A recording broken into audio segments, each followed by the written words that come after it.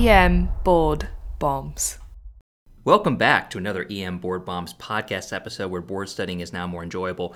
My name is Blake Briggs. I'm joined today by Dr. Iltafat Hussain. What's up? Today is a very special episode. We are Special. Very special. We are more than happy. Is that another laugh we hear? Is that another laugh we hear? There's a Who third is person in that? the room, and this is Dr. Casey Glass. We're going to introduce him in a second, but just remember, for each 10 to 15 minute episode, you gain we're off to a great start, some high-yield board knowledge, as we like to say, come for the STEM, stay for the content. Please sign up on our website for free updates and episodes, as well as printed handouts on topics. You can go to our website at www.emboardbombs.com. That is emboardbombs.com. Also on Twitter and Instagram, at emboardbombs. Check us out. We post some interesting photos, algorithms, cool facts about cool medical things, and subscribe to our podcast. Let's introduce our special guest today.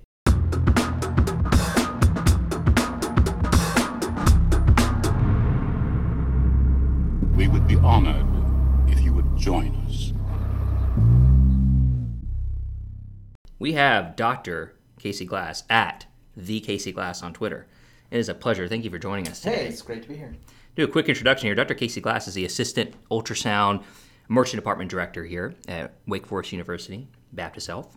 He's also the Director of the Ultrasound Integrated Curriculum at Wake Forest School of Medicine and the Director of Ultrasound Education for the Center for Experimental and Applied Learning. Hashtag bossing it. Bossing it. Director of a lot of things. I direct things. It's a director. Yeah, I make things up, and then I talk to other people, and we go and do those things. Sounds like academic medicine. Yeah, it is quintessential academic medicine. Received his doctorate of medicine from Penn State University, trained in residency at Wake Forest Baptist Health, and his ultrasound fellowship was at Carolinas Medical Center in Charlotte. Again, you can find him on Twitter at the Casey Glass. He is on LinkedIn, Casey Glass, and he's also a member of SAM, heavily involved. He will also be at SAM 19 in May. Dr. Casey Glass, thank you again for being with us today. We really appreciate it. Thanks for asking me to be on.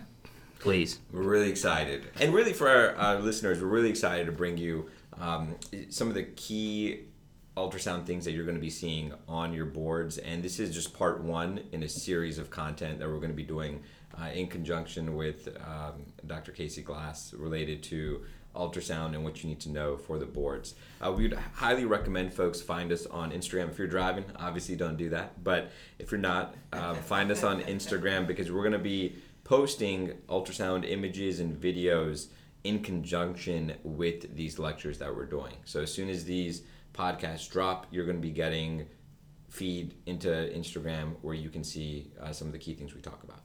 Yeah, and so the big picture here, kind of diving into this, and we're going to hand this over to the Casey Glass, is going to be what applications does ABEM consider core and what's going to show up. So obviously today we're going to be talking about, three major things. Discuss ultrasound on board exams. Discuss the type of classic images you would see, which there are not that many, and thankfully those are pretty good.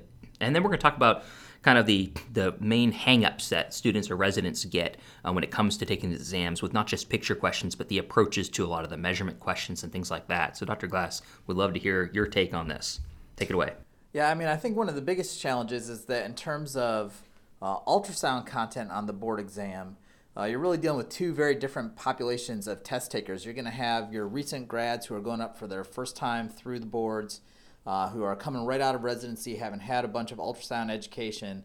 And then you're going to have, the attending who is recertifying after 10 or 20 years who maybe got no ultrasound education. And the reality is that there can be ultrasound-based content on the board exam, and you kind of need to know what to study. If you're a recent grad, you're going to have been exposed to a whole bunch of ultrasound studies and techniques which quite honestly are not going to be on the boards. And so in terms of your studying, you want to kind of direct your efforts towards the high-yield topics that are going to be there. So if you've been out in practice for 10 or 20 years, you really need to kind of prepare yourself for the ultrasound content you might see on the exam. And the good news is you don't need to go and spend a whole weekend at a course, although I would, as an ultrasound guy, recommend that you do that. But if you're just studying for the board exam, there are some high-yield topics and some very specific things to make sure that you can recognize in terms of ultrasound content. The other side of that is that the whole board exam is about to change. So at least for the next couple of years, there's still going to be the sit-down half-day test that we are all used to. That we love. That we love. So good. So clinically useful. But they're going to start rolling out this more topic-based annual exam. And so we might see that, in a given year, that's the ultrasound year, where there's going to be a big chunk of ultrasound content, and then you might not see it again for 4 or 5 years or 10 years, depending on what ABEM wants to do with the exam. So it is kind of a real interesting time for ultrasound content. Absolutely. Kind of moving forward, because you both mentioned it was the videos versus still images, and that's kind of one of the biggest hangups, of course, is on these test questions. You can't get a video in a lot of the written exam for right now, what it is, especially on the ISE for the resident perspective and the shelf for students, although they won't have as many ultrasound pictures. And so kind of taking this forward, what are kind of the very limited options? What are going to be the big things you're going to see that are, okay, this is a picture of this, you absolutely have to know this picture? So for the sorts of ultrasound content you're going to see on a board exam, the findings should be pretty straightforward. So there's not going to be nuance there. You're not going to have to agonize over whether or not there's a little pericardial effusion in this echo picture, or is there a trace of free fluid on this FAST exam. The findings should be pretty obvious. And then both of you have mentioned a little bit the mode that it might be presented. So on the in-service exam, which is paper, you're going to get a terrible paper printout of a picture. So there, even more so, the image is going to have to be really clear. Somebody hand-sketched it. It's pointillism. It belongs in the Guggenheim. Isn't this supposed to be a color Doppler? Oh, yeah, it's gray, though. Yeah, that's right. It doesn't photocopy in black and red and blue. It's a grayscale copy. Anyway, what were you saying? Well, so it's interesting, though, because the actual oral boards and for the written actual board exam, they are starting to roll out video content. So you can actually have video vignettes in both of those exams. And so it's possible, although I haven't seen it yet, that you could get an ultrasound cine loop or clip, which would give you a little bit more context and be a little bit easier to see. Historically speaking, the quality of non-EKG images on the exams has always been pretty poor. What are the common U.S. pictures, though, you would say you absolutely have to know? So, I think that you really should have an understanding about abnormal FAST exam findings. So kind of the classic positive right upper quadrant view is going to be something that has definitely been on the boards before and would be an easy picture to put in there. Another way that we see sometimes, board questions presented are, what's the next step? Mm-hmm. Or what is the first, so could you just go a quick primer for especially some of our med students and our residents, when you're doing a FAST exam, at least just going through the order and some of the nomenclature they might use, and obviously, the indication as well. Yeah, excellent.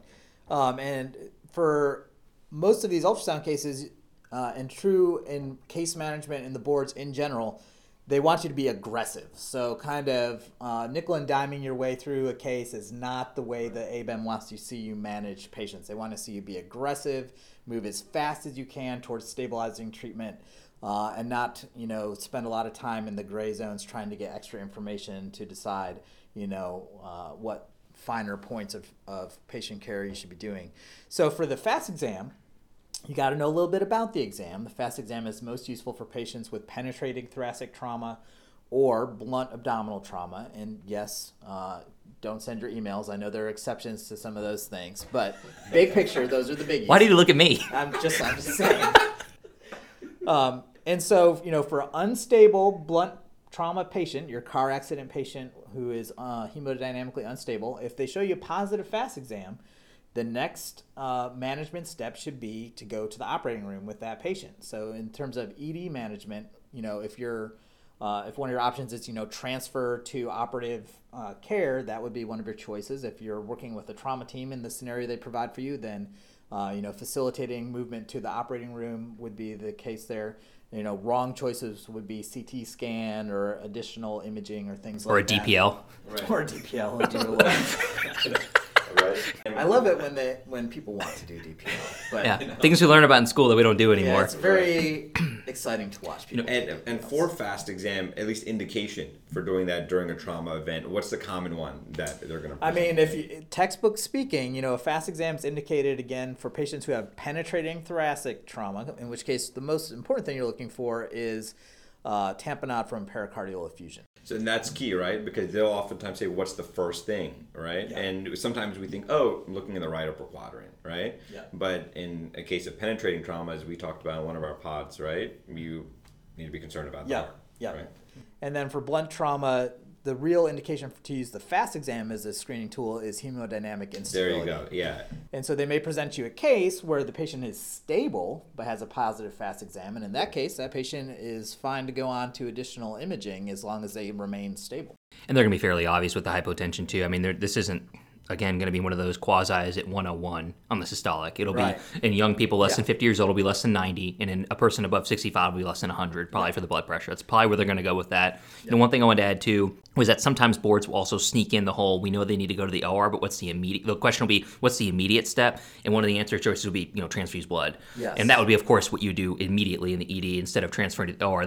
That's one of those classic board questions is what's the definitive management or what's the immediate step right now? And so I feel like the younger emergency physicians can easily look at a screen and say, oh, positive fast. However, you're 100% right. I think that the questions now are saying, yeah, we know you know that, but what do you do next? And is it the right step? Right, So I think it's perfectly true that these type of questions are going to be more what they're called secondary or tertiary questions, that they know you figured out the first step, but what do you do with that information? So Yeah, so these sorts of findings would fall right into that same category as showing you an EKG with a STEMI or showing you a chest x-ray with an obvious pneumothorax. These ultrasound stimuli are now just in the realm of things that you should be able to look at and know what to do with them. absolutely.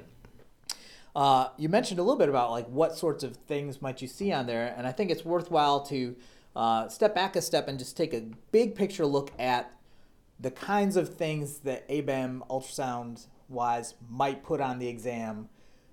And we talked a little bit in the intro about what is considered the core applications of ultrasound for emergency medicine. Yeah.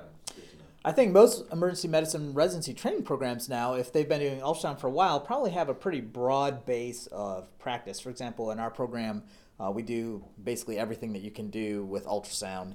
And so Shout out Wake Forest. yeah, and so in terms of Go Deeds.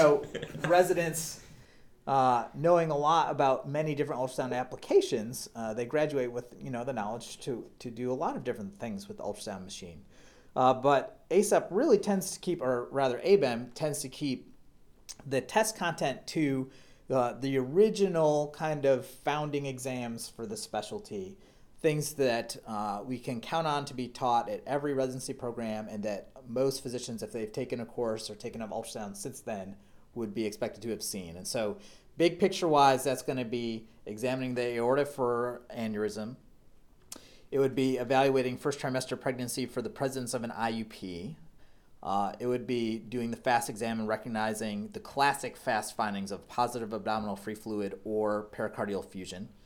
And then you may also have cases about IV access or things like that.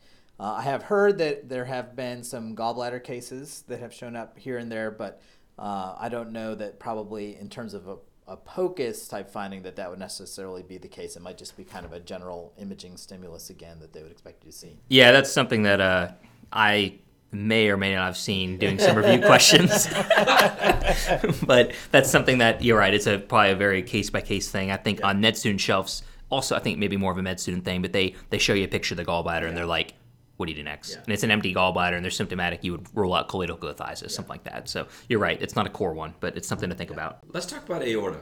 That's one of the ones you mentioned. Sure. What's a clinical case that they would give you in just some of that context that we talked about, how ultrasound is a part of it, and some of the key just bread and butter measurements as well? So I would say the classic case for that's going to be an elderly person, probably age greater than 65, with back pain, and then the vital signs they'll show you will generally show some hemodynamic instability, so hypotension probably, although maybe not. They might just show you a patient with back or abdominal pain, and then give you this ultrasound stimulus. So in terms of the point of care exam, the part of the aorta traditionally taught is the abdominal aorta between the diaphragmatic hiatus and the aortic bifurcation into the iliacs. That aorta should measure less than 3 centimeters along that length. Less than 3 centimeters. So 3 centimeters is the major finding. And if they show you a stimulus, it usually would be dramatically bigger. They're not going to show you a 3.5 centimeter aneurysm. They're going to show you a 6 or 7 centimeter aortic aneurysm that should be pretty easy to identify.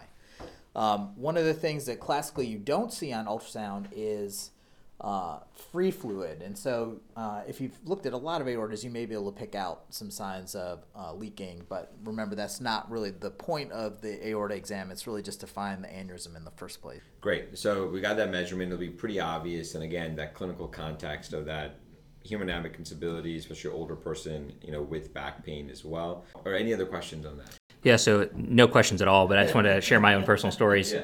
I was in the ED one time working with a way student visiting here, and they went into the room to do an ultrasound of the aorta. So why don't you get started? I'll be in there in a few minutes.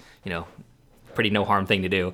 They go in to do the ultrasound, and they come out. They're like, I said, how'd the aorta look? Did you get a good look at it? Like, oh, yeah, I found it was only about 3 inches. I'm like, first of all, we don't really use inches. Second of all, okay. So I go in the room and look at it. So what he meant to say was it was like 8 centimeters when he said it was 3 inches. So it's 8 centimeters. So it was actually an 8 centimeter, no joke, aortic aneurysm. He went to the OR. I'm not kidding. Anyway, we can move on. So there you go. A medical student can find it. So yeah, if you've been out for 20 years, they're going to expect that you can find it too. If they show you the picture. Well, hopefully by then, if it's 8 centimeters, his belly is like vibrating. Yeah, and just don't remember not to measure in inches, that it's centimeters for that. So really, we shouldn't be using that system at all, but it's okay. well, we can move on. We can do a whole nother podcast on I know. the weird interface of the imperial and metric systems in medicine. So your height is in feet, in inches, but your weight's in kilograms. So let's square that circle. Anyway, moving on. What you just heard was part 1 of a multi-part series on ultrasound and its kind of intersection with board exams, and really just kind of going over and reviewing the main core exams and the core clinical findings you should be seeing on these ultrasounds as an emergency provider. It's a great review for new beginners, as well as Dr. Glass said, people that are 20 years out. We really do thank him for his time. Just a shout out to him again. Remember, he is on LinkedIn, Casey Glass, MD, and he is on Twitter at @TheCaseyGlass. We'll be posting Instagram photos and questions of classic board exam clinical scenarios. So follow us on Instagram. It'll also be posted on Twitter. Remember that we are at EM Board Bombs. You can also go to our website directly and catch some photos, catch some handouts we have on select topics. If you subscribe to our email list, you can know when these episodes and when these special events are dropped out. Thanks again for joining us. We'll see you next time.